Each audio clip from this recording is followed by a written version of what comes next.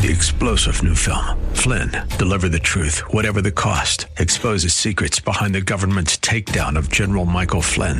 Flynn knew what the intel world had been up to. He ordered the first audit of the use of contractors. This set off alarm bells. He told the truth. He was the most dangerous person for Donald Trump to hire. They had to get rid of Flynn. Flynn, Deliver the Truth, Whatever the Cost. Available now. Watch it today. Go to salemnow.com. salemnow.com.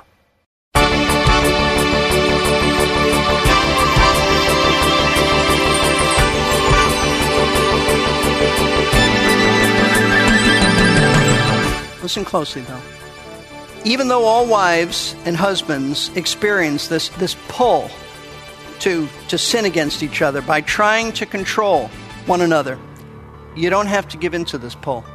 If you're a Christian, you do not have to give in to this pull. You can have victory over this pull. There is a solution, but only one. Only one solution to this battle for control between a wife and a husband.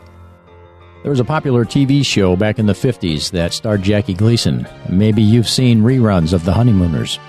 Ralph and Alice Cramden were constantly bickering in a hilarious exaggeration of the battle of the sexes, but they always made up at the end of the show. One time they summed up the battle pretty well. Alice said, "Boy, you men kill me. You're all alike. You want us women to bow and scrape at your feet. You men just think you own the world." Ralph, in one of his rare verbal victories, replied, "Yeah, but you women get revenge. You marry us." Ouch. It's not supposed to be like that, but for a lot of us, it kind of is like that, isn't it? Today on Verse by Verse, Pastor Steve Kreloff will show us how we can turn what has become a tug of war for many of us into something that the angels will envy. Pastor Steve is the teaching pastor at Lakeside Community Chapel in Clearwater, Florida. We're studying the biblical marriage, and today Pastor Steve is wrapping up a three-part message from Genesis chapter 3 about the results of the fall of mankind and the results in our marriages today. One result was that the serpent was humbled and no longer had legs. Another was that Satan's children and Eve's godly children would be enemies. But that curse also included the very first promise of a Messiah. And then God said in the first part of verse 16, "I will greatly multiply your pain in childbirth. In pain you will bring forth children." Now here's Pastor Steve with our lesson.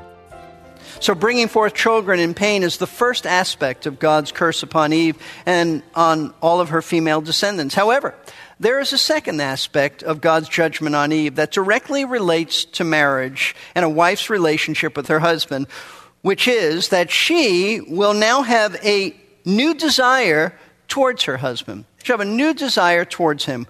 So we read verse 16, "Yet your desire will be for your husband." Now, what does this mean? Well, let me tell you first what it does not mean, and I alluded to this before. God is not telling Eve that as a result of the fall, she's now going to desire Adam sexually. That cannot be what God is saying, because as I said earlier, Eve desired her husband sexually before the fall. And just from a common sense standpoint, everyone knows that in a husband and wife relationship, it is usually the husband who has stronger sexual desires than his wife. So if God's judgment on Eve doesn't have anything to do with sexual desires, then in what sense will her desire now be for her husband? It has to be something that's different than what it was before the fall. Well, I want you to take a look at the last part of verse 16, which we'll look at more closely in a few minutes. But for right now, I want you to notice that this curse has to do also with Adam ruling over Eve. God told Eve, your desire will be for your husband, and he, this is connected, and he will rule over you.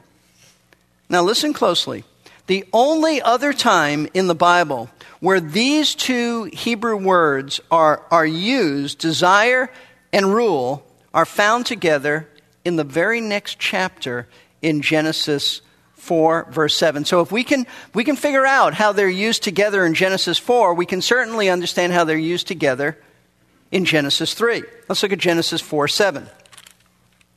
If you do well, will not your countenance be lifted up? And if you do not do well, sin is crouching at the door, and its desire, here's that word, is for you, but you must, here's that other word, master it or rule over it. Now, these words are God's warning to Cain. We mentioned Cain earlier, about his anger towards his brother Abel.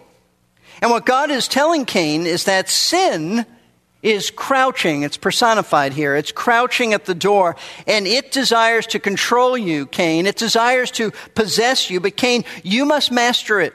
You must rule over it, not let it rule over you.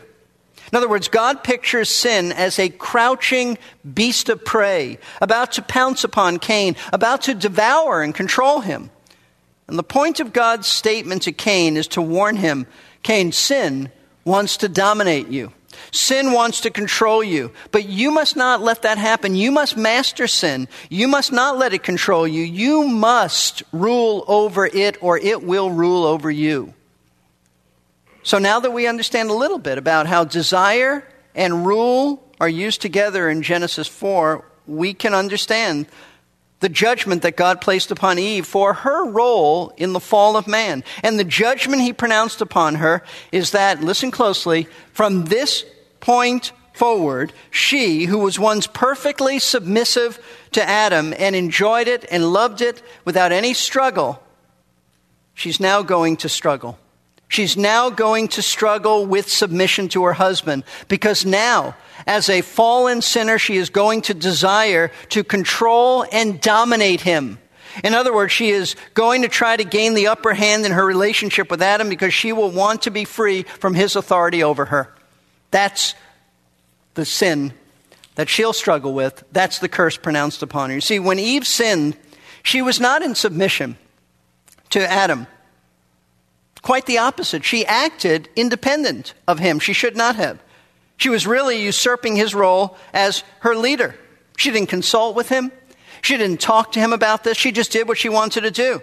And she became the one, rather than following her husband, she led her husband into sin. She led him. So now she is cursed by God by having an ongoing sinful desire to be the leader of her husband all the time. She did it once, now she's going to have that desire forever.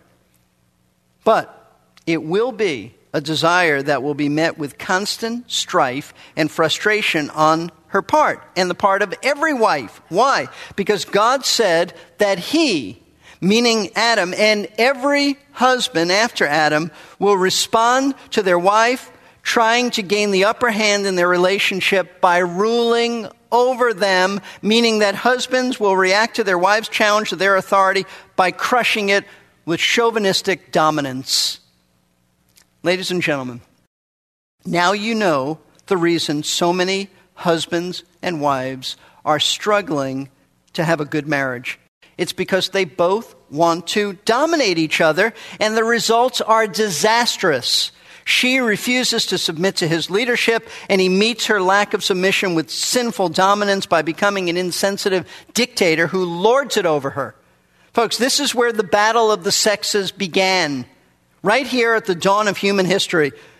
You see, both the women's liberation movement and male chauvinism were born at the fall of man, because it's part of God's curse on men and women. Listen to these penetrating words by John MacArthur. He writes this, and I quote, "Women have a sinful inclination to usurp man's authority, and men have a sinful inclination to put women under their feet. The divine decree that men would rule over women in this way was part of God's curse on humanity. Throughout history, the most dominant distortion of relationships has occurred on the man's side. In most cultures of the ancient world, women were treated as little more than servants. And that practice is reflected in many parts of the world today. Even in supposedly liberated societies, women are frequently viewed primarily as sex objects who exist for the sensual pleasures of men. On the other hand, in today's society, it is feminine aggression that's taking its place as the dominant expression of the curse. Modern feminists are beginning to assert their rebellion against the divine order by mimicking the very worst traits of fallen males: brutality, cruelty, love of power, and a swaggering macho arrogance. So, question is, what do we do with this information?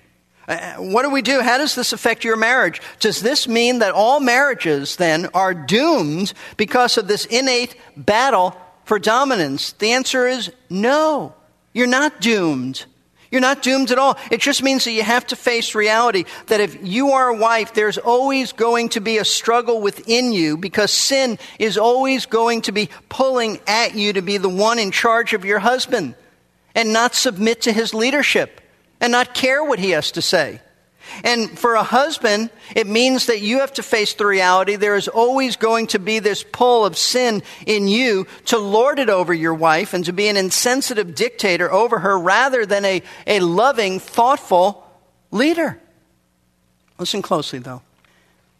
Even though all wives and husbands experience this pull to sin against each other by trying to control one another, you don't have to give in to this pull. If you're a Christian, you do not have to give in to this pull. You can have victory over this pull. There is a solution, but only one. Only one solution to this battle for control between a wife and a husband. So listen closely. The solution is found only in a growing and an obedient relationship with Jesus Christ. This is precisely why weeks ago I began this series by speaking from Ephesians chapter 5 on the Spirit-filled marriage. Paul says in Ephesians 5 verse 18, "Do not get drunk with wine, for that is dissipation, but be filled with the Spirit." Don't be under the control of alcohol. Be under the control of the Spirit of God, which, as we said then, is not some mystical, mysterious experience. It is a day-by-day submission to the Word of God. It's filling your mind with the truth of Scripture, with a heart that says, "Lord, I'm under the control of the Word of God. Whatever you say, that's what I want to do." And Paul teaches that when that's true in your life, there will be a demonstration of this in your daily existence. And then he speaks about the home. He says that wives, be subject to your own husbands as to the Lord, for the husband is the head of the wife, as Christ also is the head of the church, he himself being the Savior of the body. So Paul says the only way a wife is going to do this, because it goes against the pull of the fall, is if she is controlled by the Spirit of God. And then he says in verse 25, "Husbands, love your wives just as Christ also loved the church and gave himself up for her." Meaning the only way a husband's going to do this is if he's under the control of the Spirit of God. Otherwise, the pull of the fall and his own sinful inclinations will not make him a loving, kind husband who sacrifices for his wife. See, only as you are under the Spirit's control, by being in submission to Jesus Christ and His Word, will you stop trying to be in control of your spouse. That is a profound thought. In other words, only as you let the Spirit of God control you through the Word of God will you be a submissive wife and a loving husband. There is no other way to stop battling your spouse for control. I don't care how much counseling you do. I don't care how many people you hear, how many sermons, how many conferences you go to on marriage. Unless you take responsibility and say, "I will be in submission to Jesus Christ," it doesn't matter what else you hear, what other books you read, what conferences you go to.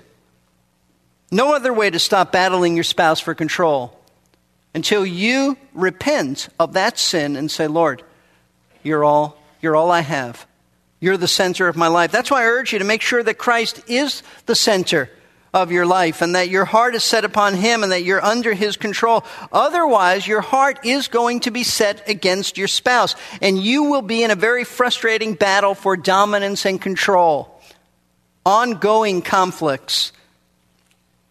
Now, although in pronouncing this curse upon Eve, Adam was included in it because of his reaction to Eve's quest for control, God also goes on to give a specific judgment that is reserved for Adam. It's the last of the curses, which is this: he is sentenced to hard labor. He's sentenced to hard labor.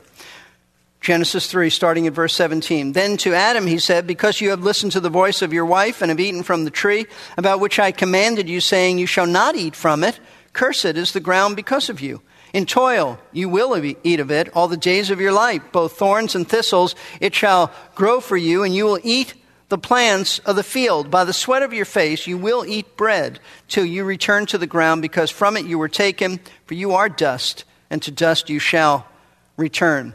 Now, we don't have time to look at all of these verses in detail, but let me tell you the primary thought here.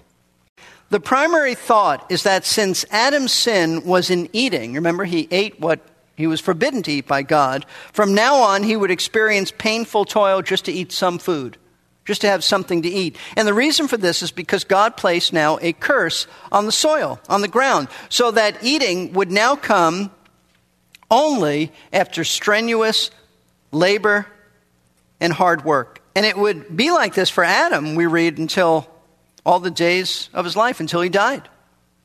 Not a very cheery thought, but this is the curse God placed on Adam. So Adam is going then to be a struggling, broken farmer whose very meals come from a cursed soil that will yield its fruit to him, but only reluctantly, and only after he works so hard that he is worn out and fatigued. That's the curse.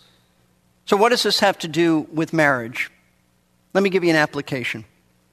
When God created Adam, according to Genesis 2:17, he placed him in the Garden of Eden and said, cultivate it, keep it.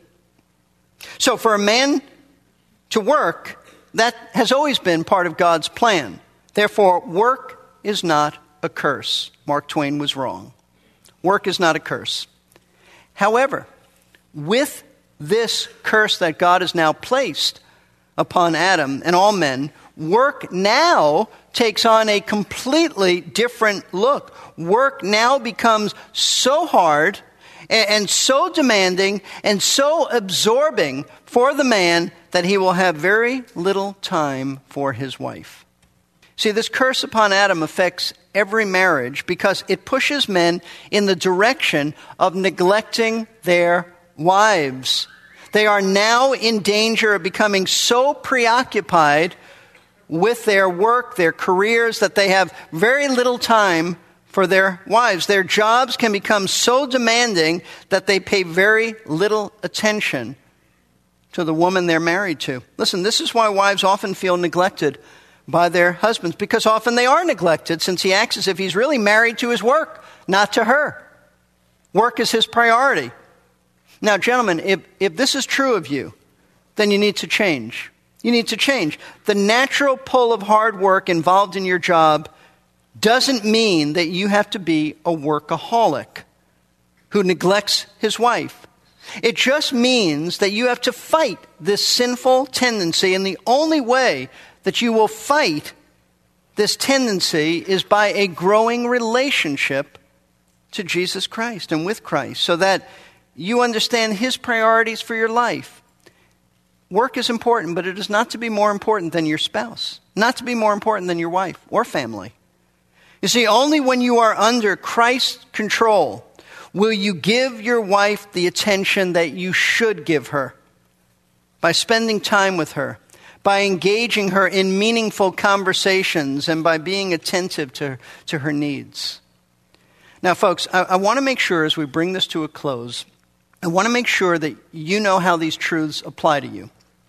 So I want to spell out some things very clearly so that you don't miss the point. So you don't just go from here and say, oh, yes, I have a problem. A wife might say, generally, in submitting to my husband. A husband might say, yes, I have a problem generally in controlling my wife with dominance. I want you to know it's not general, it's specific. So let me spell this out for you. Ladies, trying to control your husband expresses itself in actions like nagging him, arguing with him, never admitting you're wrong, not following his directives, making demands upon him, being inflexible in those demands, or pouting if you don't get your way, withholding sex until you do get your way, insisting on your way, acting independent of your husband, and on it goes. That's how it looks. And husbands, dominating your wife expresses itself in actions like not asking her advice, not caring about her opinion, or hearing it and doing nothing about it anytime, making unilateral decisions without her at all, seeing her only as a sex object to satisfy your lusts, being demanding, being insensitive, being controlling of her, And on it goes. These are the very things that all of us need to be aware of. And so being aware of them, you work at avoiding them. You recognize it as sin and you repent of that. Listen, even though God has sentenced husbands and wives to have these kinds of struggles in their marriage, there is a way to overcome these sinful struggles. That's the point. And that way is by making sure that you have a personal relationship with Jesus Christ and that you are under His control. Because He's the only one who can transform you and enable you to be the kind of husband and the kind of wife you can be. And you can be by His grace, only by His grace. See, He's the only one who can deliver you from being self-absorbed, self-centered. People who try to use one another just to get their own way. That's the way of the world, not the way of a believer. Now, it is significant that in verse 21 of Genesis 3, we read that God clothed Adam and Eve with skins from some animals. Notice, verse 21, the Lord God made garments of skin for Adam and his wife, and He clothed them. Now, what this means is that God killed two innocent animals to clothe these very sinful human beings. And Adam and Eve must have stood there just aghast as God took two innocent creatures and slaughtered them in their presence in order to cover them. They had covered themselves with fig leaves. He covered them now with animal skins. But He did this in order to instruct them in the fact that sin demands a sacrifice. Because death is always the penalty for sin, and it is the only way of divine forgiveness through death. Sacrifice. See, these two animals were divine illustrations to Adam and Eve of the eventual sacrifice of Jesus Christ, who would die in the place of sinners and clothe them, but not in animal skins, but praise God in His own perfect righteousness, so that they and all who trust in His atoning work would stand before God now blameless. How about you? Have you ever trusted Christ's sacrifice for you personally? And by that I mean trusting Him alone, not in anything you've done, but Him and Him only. That's the only way to be forgiven. That is the only way to be righteous in God's sight, and the only way to be a godly husband and a godly wife. So make sure that you know Him, and make sure that you sit down with your spouse today, not tomorrow, today. You'll forget about these things tomorrow. Sit down today and discuss this. A wife needs to ask, have I acted like that towards you?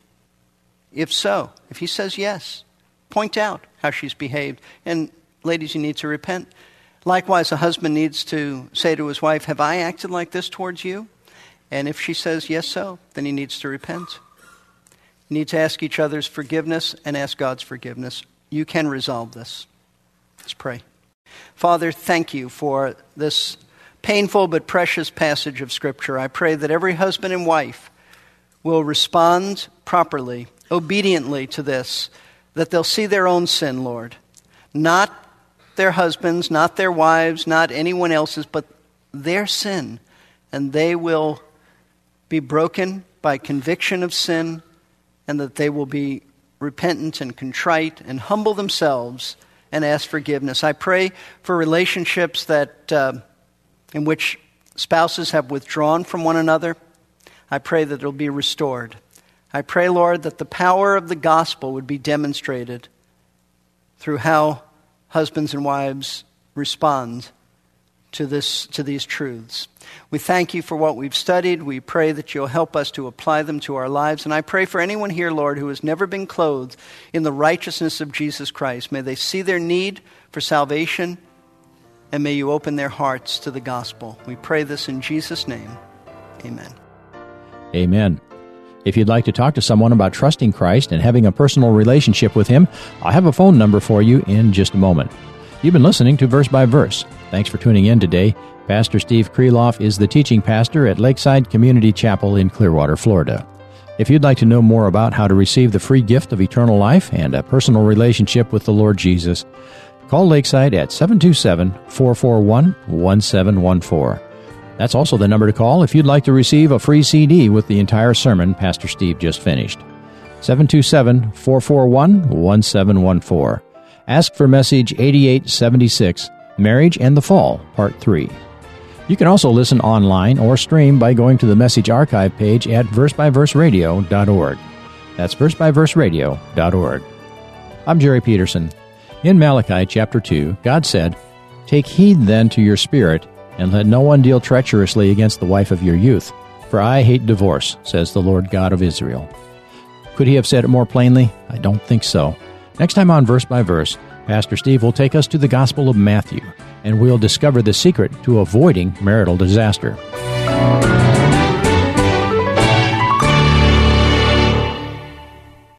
Three-star General Michael J. Flynn, head of the Pentagon Intelligence Agency, knew all the government's dirty secrets. He was one of the most respected generals in the military. Flynn knew what the intel world had been up to. He understood its funding. He ordered the first audit of the use of contractors. This set off alarm bells.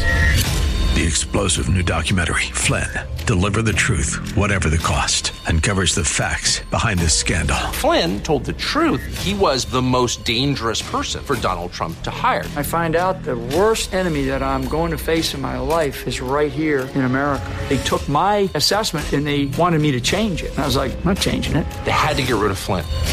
With in-depth interviews, archival footage, and never-before-seen personal records of the man behind the headlines. I just felt like I was drowning. Flynn, Deliver the Truth, Whatever the Cost. Available now. Watch it today. Go to salemnow.com. salemnow.com.